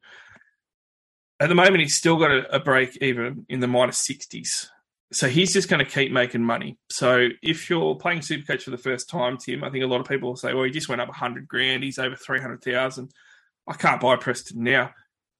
I think 100% you can. He's probably going to peak at over 500,000. There's still at least 200,000 to be made, and he's still got one of the best break evens that you can get this week. So by all means, Tim, we should all be jumping on him if we don't have him. Yeah, absolutely, mate.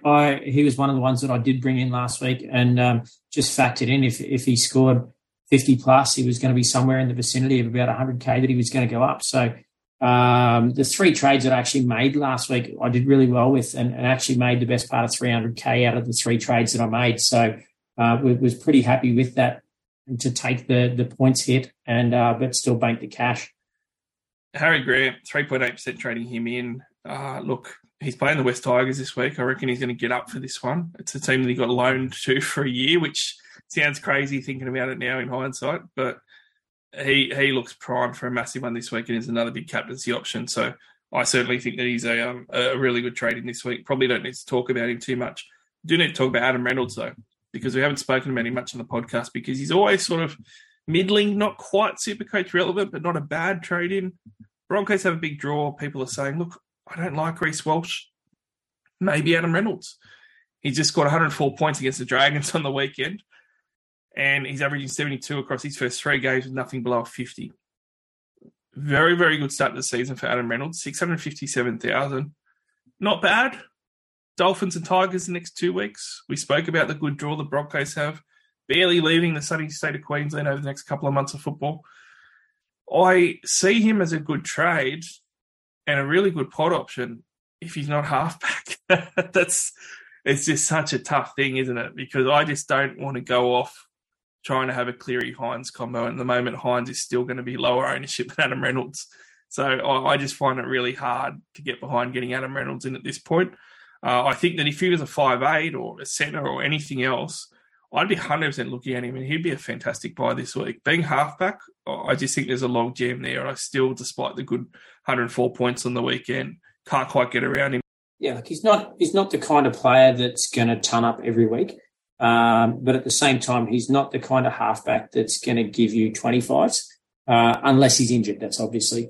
But look, Adam Reynolds is a sort of 65 to 85 kind of point player, as that's how I see him anyway.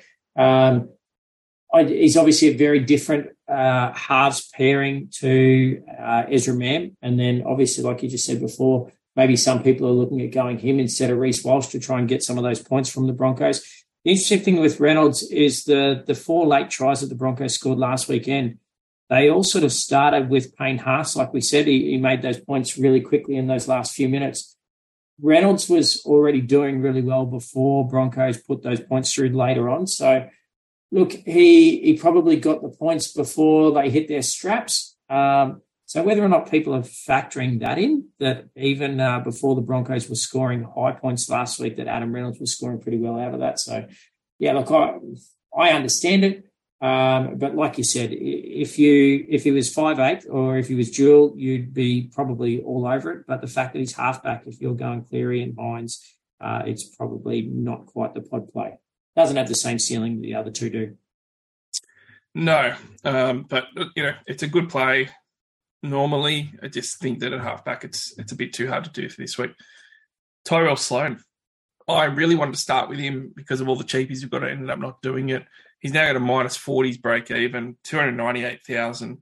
Obviously playing fullback that you can put in your centre wing. His base is still low, which we expect at 20, but his base attack is actually across his first 2 games 43. That's very good. He has scored a try his first 2 weeks for his 78 and 53. That's what you expect with him, though. And after the Sharks this week, who's at home for them at least, he then plays the Dolphins at home at Wynn and then the Gold Coast Titans. So not a bad few weeks. And just quietly, even after that Gold Coast Titans game, they've got the Raiders, the Roosters, the Bulldogs, the Tigers to round out their first 10. And they actually don't have a bye till round 16. So this is why I was keen on starting with any sort of cheapies or mids that the Dragons had that I thought would be good, like a Tyrell Sloan, because they had a really good draw and they got the bye out of the way straight away, and you're not going to play all these guys round 1 anyway. So I really am annoyed that I didn't stick with some of these guys as a buy. I think people are staying off him, Tim, actually. He's still in the top 10 most traded, but I think people are staying off him because they're scared about, his low base and all that other stuff, and the Dragons not being very good. Put a lot of points on your Broncos on the weekend, mate. I actually thought they were going to win that game, and he is scoring. So I think it's just one of those things where you got to look at it and say he's got a big negative break even. He's playing fullback. He's getting attacking stats, and he's got a decent draw. It makes a ton of sense to me. Yeah, look, I absolutely agree. It's even just doing the number crunches for me personally, I need to find about 20K to turn Trindle into Nico Hines, and I could do something simple like I've got the bloody Bunny centre who hasn't fired at 230 odd K or whatever he is. 330K. So just to find that 20K, I could go from him down to Sloan. And I know it's a very sideways trade, but I think at the moment, just looking at how well Sloan's been playing and how much he's trying to get involved, Obviously, everything didn't go to plan against the Broncos the other night, but Sloan really did seem to try to get involved. And I think he's probably a much better play than my bunny centre at the moment. Let's move along to the end of the podcast, the round 4 previews. And this is a machine gun preview where we're going to quickly go through each game and look at a couple of noticeable points and also the VCC options that might be available in them. The Thursday night game, we've got the Parramatta Eels versus the Penrith Panthers. And big one is that Ryan Madison's back. He's going to be on my watch list. He's starting on an edge. Bryce Cartwright retaining his spot, which is a big deal, and Jermaine Hopgood retaining his spot at 13 with Madison back. So Matto's going to be used on an edge, which is good for all owners aside from Matt Doorey owners because he's been dropped to the bench. That absolutely kills Doorey. But, with that change, Doorey becomes a sell as soon as his negative break-even's gone. On the other side of things with the Panthers, obviously they're coming fresh off their bye. There isn't any real notable changes there. But when we're talking about notable players in this one, I said Ryan Madison's a watch for me. The Eels themselves are 0-3 at the moment, but they do have a big run coming up. I'm actually looking ahead for 2 weeks' time, Tim, where I actually think that the run's going to be pretty good. It's interesting. I can see Parra with Matto coming back, maybe being that missing link that they've been holding out for at the moment. I think Parra as a whole have been pretty average, although they see sort of glimpses of brilliance or glimpses of playing better and getting back into gear, and then all of a sudden they just start to make a few mistakes. I think with Matto back, that's probably going to help. He's more of a ball-playing sort of second rower. Obviously, he's a bit of a general in the team as well, so I think he's there for leadership. The thing you've always got to worry about with Matto is that head knock. They seem to be being a lot more cautious now more than ever with regards to HIAs. I have my concerns that Matto's just another player that's one decent head knock away from sitting out for 2 or 3 months, which would be an absolute shame. And you certainly don't wish that sort of injury on anybody. But that would be my biggest concern for him. If he comes back in, gets a knock, where does that put the Eels? Obviously, Matt Doorey's been playing okay, so they would just slot him back into the same spot that he was playing in. But I think the Eels will be better with Matto back and firing. But yeah, it's a bit of a scary prospect if he does happen to go down. Yeah, and in the start with this, I'm definitely going to be sitting Bryce Cartwright. I've been playing him, and I'm not going to do that anymore. But certainly, Jermaine Hopgood came back down from his massive form last week with a 45 after almost 9% of people captained him, so it was pretty big. I'm still going to keep playing him. This is his old club, the Penrith Panthers, so certainly don't be put off by that. But I already mentioned and showed my hand in this game. I think that the VC on Nathan Cleary is on with this one. Nathan Cleary in this one is coming off fresh on off a bye. They are playing at CommBank Stadium, but even still, if it was last week's game, Nathan Cleary would carve up this week and he would ton. I'm taking solace in that when I'm looking at it, and I'm putting the VC on him. I can't see it moving being a Thursday night game, so that's my pick for this one. Yeah, look, I absolutely agree, mate, and I'll be doing exactly the same thing. I think the way that Parra's been playing, I think Penrith, if them being nice and fresh, I mean, obviously it's only the early part of the season, so you'd like to think they're fresh anyway. But any guys who picked up niggles or anything like that in the first couple of rounds, I think obviously they've had the break for a week and able to rest. But I think all the things that maybe the clunkiness that Panthers have had, I've got no doubt that they would have had some in-house games over the last week or week and a half, and I think Panthers will be moving back up the food chain very, very quickly. Storm at Amy Park versus the Tigers. I think all the Storm guys are very interesting. I've got Nick Meaney, who ton last week. Can't wait to play him. He might be a sneaky VC if I'm going to go for a massive pod VC in this one, because he could get to that 110, 120 range in a game goal kicking against the Tigers at Amy Park. So that's my sneaky pick for a VC. But obviously Cameron Munster's back in the team, and Harry Grant is still in the team, who scored 105 last week. So one of the things that I looked at in this game is that if Cleary doesn't fire, Harry Grant's VC in this one. How did you sort of see this one for the VCC? Yeah, look, Harry Grant's probably at this stage going to be one of my options as captain, I think, after Cleary VC. So, yeah, look, I can see a really big game from the Storm here. Mind you, we've been saying that for 3 weeks, but I think with Munster back, this could just be where they click, and I think they could really put the Tigers to the sword. Yeah, not too much data on this, but Harry Grant's only played one game against the West Tigers. Worst max score out of any of the 16 opposition clubs with a 59. So only one score, though, so not much to take away from that. But I always like to look at their scores against the opposition and their maxes that they've gone. In the sit-start scenario, I'm obviously going to want to play all the Storm guys, although someone like Warbrick and these cheapies, it's hard. I'm probably going to sit Warbrick, but look, I tell you what, I reckon he's going to do a Khan Pereira and he's going to score a double this week. It just seems to happen in Supercoach after someone's heavily sold. But it also makes sense. Played at Amy Park, the bounce back that should have happened last week, maybe it's this week. And if it is, against his Tigers outfit, Warbrick can easily get some clutch attacks. So he still looks like a decent option to consider, even though he scored so badly last week. A bit of a question. I know we talked before briefly about Val Holmes over to Garrick. I've actually been pretty impressed with Meaney. I couldn't make it work at the start of the season because I went heavier in other directions. But I was pretty keen for a while with matching going Val and Nick Meaney. Just couldn't quite make it work. Do you think someone in my situation, Val's highly owned, almost 40%, would going Val across to Meaney in the current situation, and we think Storm will be on the rise, they don't have a bye till 13, I think, off the top of my head. No, they got the bye in round 9, and that's why I think, it doesn't work really. Yeah. That's why I think it was really good to start with Meaney. It was not far away. It's hard to get him in now because he's got 4 to 8 he's playing, and in that he still has Souths and the Roosters back to back, and then after those two, Manly, who could be hard away. And we also seen the Storm not play as well as what they have. We missed out on the Titans and the Dogs the last couple of weeks. The Dogs, he only scored the 38, but the Titans, he scored the 103, and that was his big one. So I just think it's a bit hard to jump on him at the moment with that round 9 bye coming up, and then they got the round 13 bye on top. So he's just not going to provide the value you need getting him now. But start Adam Doueihi. Obviously, a lot of people are training him.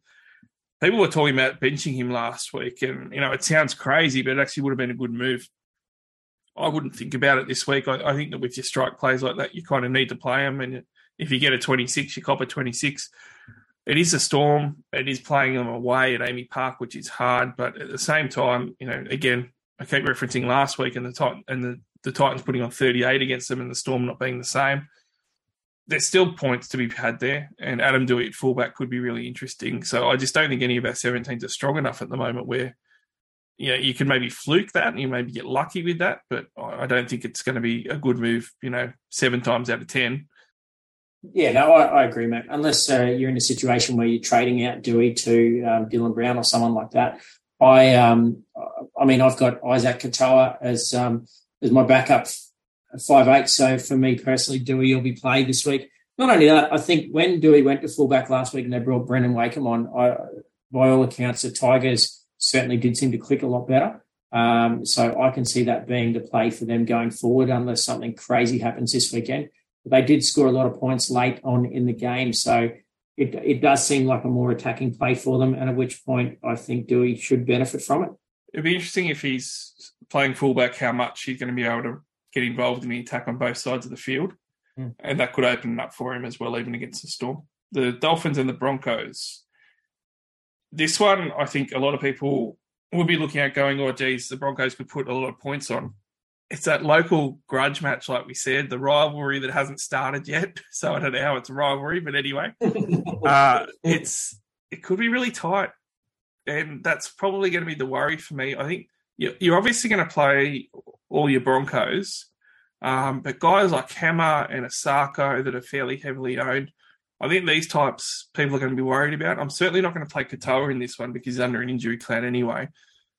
But, do you think there's going to be enough points to throw on guys like the Hammer and Asako? Or do you think that, no, the Broncos are going to get over them and you need to get those Dolphins out? Or even just it's going to be a tight game, 16-18, and you're going to play your big guns from the Broncos, but those lesser guys from the Dolphins, you need to bench them.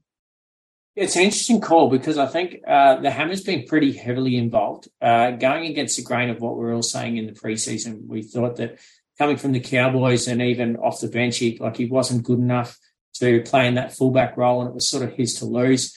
And then they moved things around and put Drinky there. So After that, he went to sort of bit part centre, bit part fullback, just filling in a little bit of everything. So, look, at the Dolphins, he's obviously hit the ground running and playing really well. I think he's heavily involved, and I think if they're to score points, they need to keep him involved.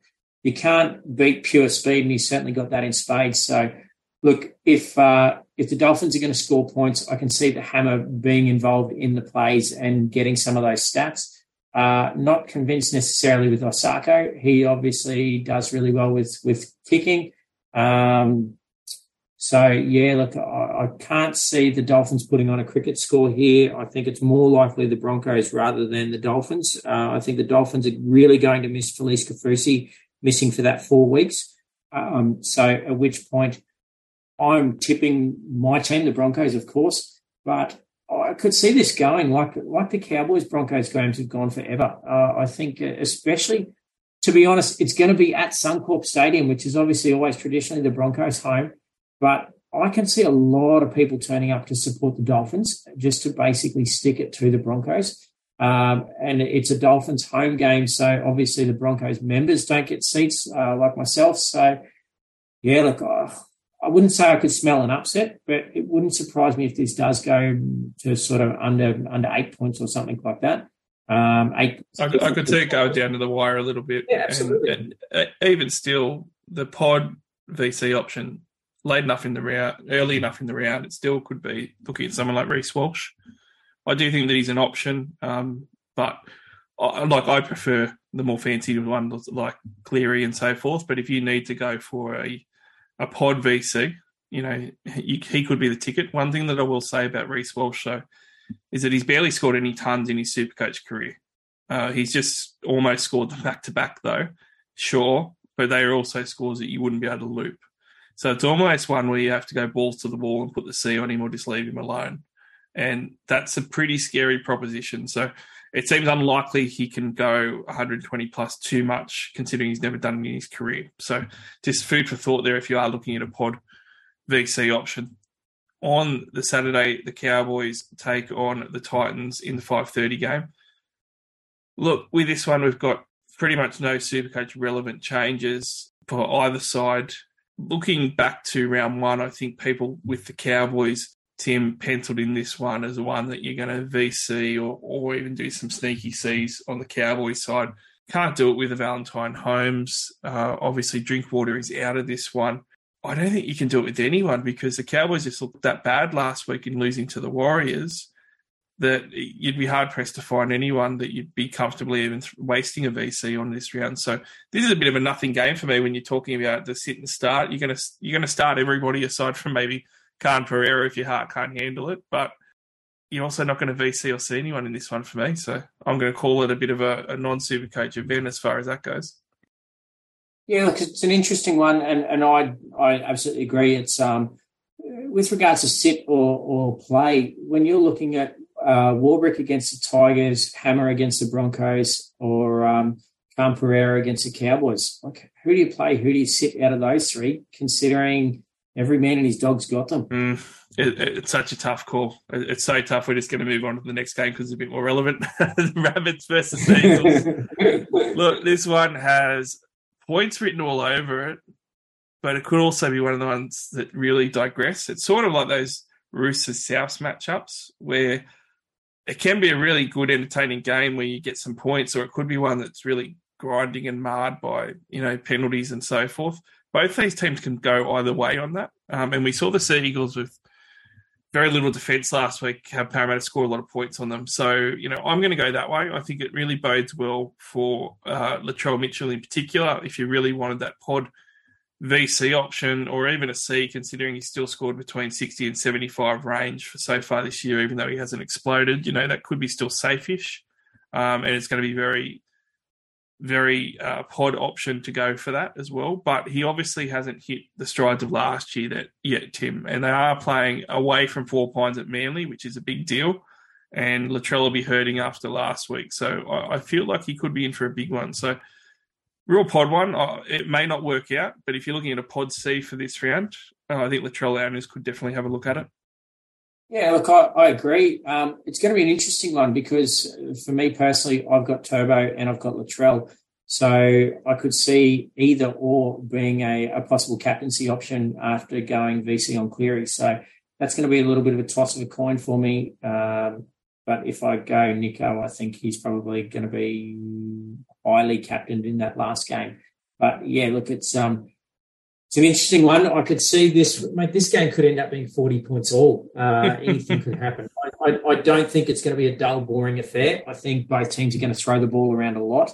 I don't see it being 8 all. I think it's more likely to be 38 all.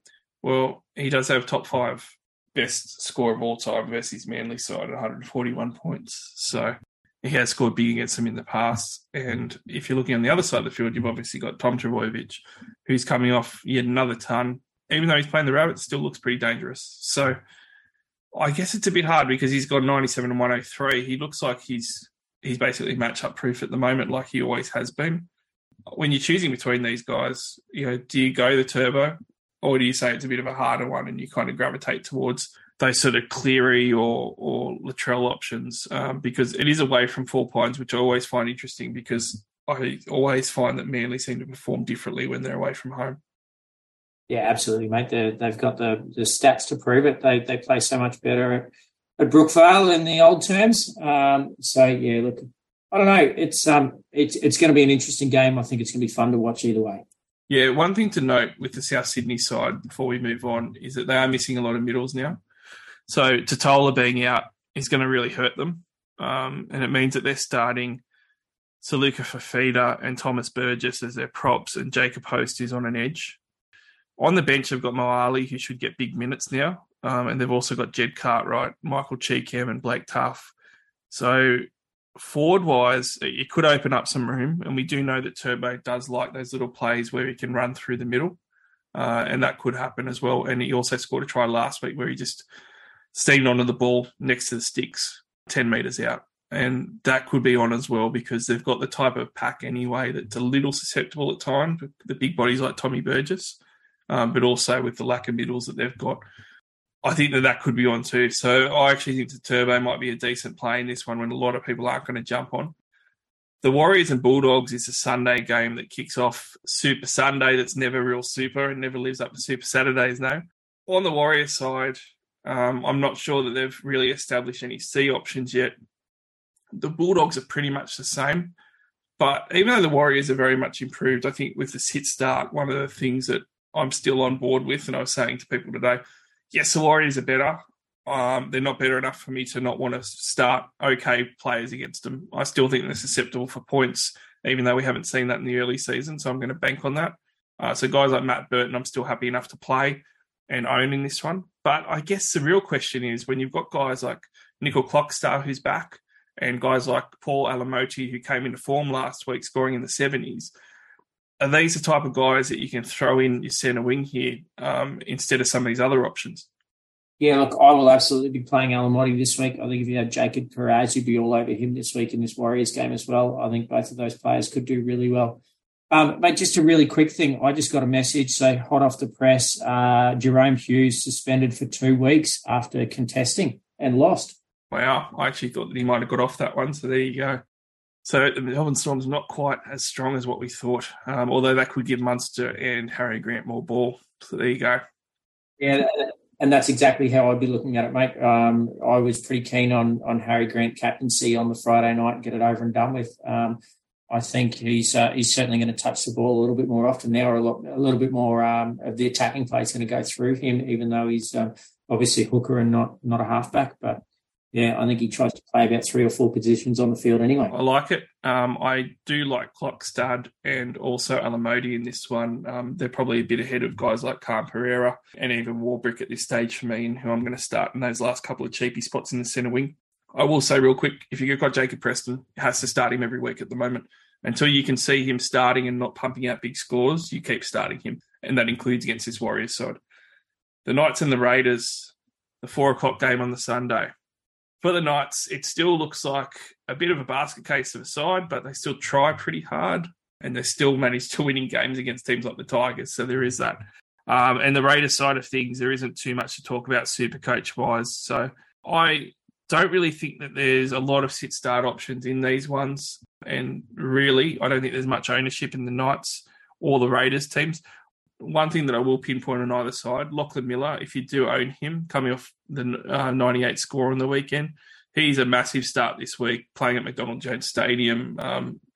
He could be a sneaky ton in your centre wing. So if you do have to go for a real Hail Mary, if you're a head-to-head only player, he's one of those big pot options that's playing at the end of the week that you could look at. And on the Raiders side for me, Tim, one guy that I earmarked a couple of weeks ago is Hudson Young. He's been scoring pretty poorly. He had his first good score on the weekend, but he's going to be sub 600K after this week. And I'm watching him because the Raiders draw starts to get pretty good from this week, really, but he's going to start dropping points at a break-even at over 100 and scoring 38 and 19 in the first 2 weeks. So 626,000. I'm hoping to get him at 575K. So I'm watching this one with interest with him only because I want him as a future buy. Yeah, look, I agree. He's certainly got the ability to knock out a decent score there as far as forwards go. So he's somebody who I did play around with a little bit in the off season with having him in and out of the team. So yeah, look, I can understand the logic there. I think he probably has to get to more 550. I think if he gets to 550, he's probably an option, as opposed to some of the other more gun-orientated forwards. But, yeah, I like your logic there. I can see where you're going that way. I think that I probably won't get to him because I actually really rate him to score a try this week against that Knights Edge. I think that he's going to go over. So if you like playing Draft Stars or Moneyball or whatever, then I reckon you'd be buying him for this one and you make some cash and get some wins out of that one. The Dragons and the Sharks are the last game. It's interesting when this is the last game because I know that you said that a lot of people will captain Nico, but I mean, if he's only ends up being 5.7% owned, then a lot really can't. And I think a lot will be scared off. So for me, my VC was always going to be Cleary and my C was always a toss-up between the solid options like Harry Grant or a real balls to the wall. I want a real rocket this week to try and make me feel better after 4 rounds with my rank going on Nico Hines. And Nico Hines, I think that we saw even in the preseason, looked in really good touch. I don't think that'll change too much. And I do think that the Sharks will still be able to put on points. So I think that he's an option as a pod. If you're going to look at a pod captaincy option, I'm even going to consider it as well, depending on how my head-to-heads are going early as well and my overall scoring. And I think that the good thing with Nico is, even though it's his first game of the year, like we said, he's going to be fit still. And he's also someone who, if he has a bad game, you still should get the 50 to 60 out of him in a bad one. So it's not going to be a total loss anyway. Yeah, look, as long as he plays 80 minutes, he's absolutely going to get 60-odd points, especially against the Dragons. The only downside, like you're saying, depending on how your points are going, like Harry Grant captaincy is in the first game on the Friday night. So it's not as if you can sort of start to weigh up. I mean, obviously, when you see the teams that your other head-to-head opponents are putting out, but it's not as if it's like Sunday lunchtime or something and you've got to make a decision. It's 4:30, 5 o'clock on Friday night where you've got to decide whether you're captaining Harry Grant or not. So, look, it's... probably helps more if you can do a fullback captaincy like the Turbo versus Latrell captaincy on one of those guys where you can flick it to maybe a Hind instead if you really need a boost.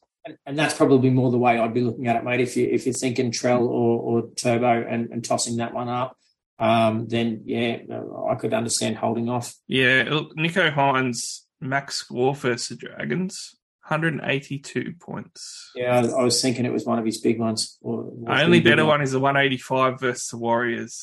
That's his next 2 games, just to remind everyone. Yeah. Dragons, Warriors. Exactly right. Look, that'll fit. And the best part is, mate, like we said, if you can pull off an early captaincy like that can really set you up for the rest of the season. I mean, if he bangs out 150 plus, you're talking 300 points there. That's massive at this time of the year when we're all struggling to make 1,000. I would be shocked if he's 3% plus captain this round. Oh, absolutely shocked because he's not going to be highly owned, and he's also rightfully, going to be a risk-reward play where it is a risk to do it based on everything. Trindle is on the bench. I have seen some people say that they won't play 80 minutes. Unless the Sharks are getting flogged, I think the plan will be to play Nico Hines 80 minutes. By all accounts, he could have played last week just about. And Trindle has been on the bench previously, and it hasn't taken Nico Hines off in prior years. So I wouldn't be that concerned about that. But look, Tim, that does the podcast. Huge episode as always. TLT round 4, lot to unpack, but appreciate you jumping on board and chatting with me. It was fantastic to have you on, and we'll get you on again real soon. Yeah, mate, it was fantastic. Thank you very much. If you don't mind me giving us a plug, mate, it's get into plug away. Under Off the Bench. Look for us, NRL Supercoach, NRL SC Off the Bench through Facebook, and keep an ear out for our podcasts, our weekly articles that we're punching out. Thanks very much for having me, Barnesy. It's awesome as always. Beautiful. Well, check out NRL Supercoach Off the Bench. Fantastic. And also you can check us out on Twitter as well. That's NRL_SC_Allstars. And also download, stream, share us around, subscribe, iTunes, Spotify, Amazon, SoundCloud. We are everywhere. And thanks very much for listening as well to everyone. We've also gotten a heap of new listeners lately too, which is fantastic to see. So make sure you continue sharing it along. Also, good luck with your Supercoach team. But if you do want to listen to some more rugby league Talk and Footy episode will be out this Thursday afternoon as well. We'll be talking all things rugby league without the Supercoach. If you're not into that, I'll talk to you again next Tuesday for another TLT. Can't wait for the footy to kick off this weekend, and can't wait for Supercoach. We'll chat all about it again next week. Hey now, you're an all-star. Get your game on, go play. Hey now, you're a rock star. Get the show on, get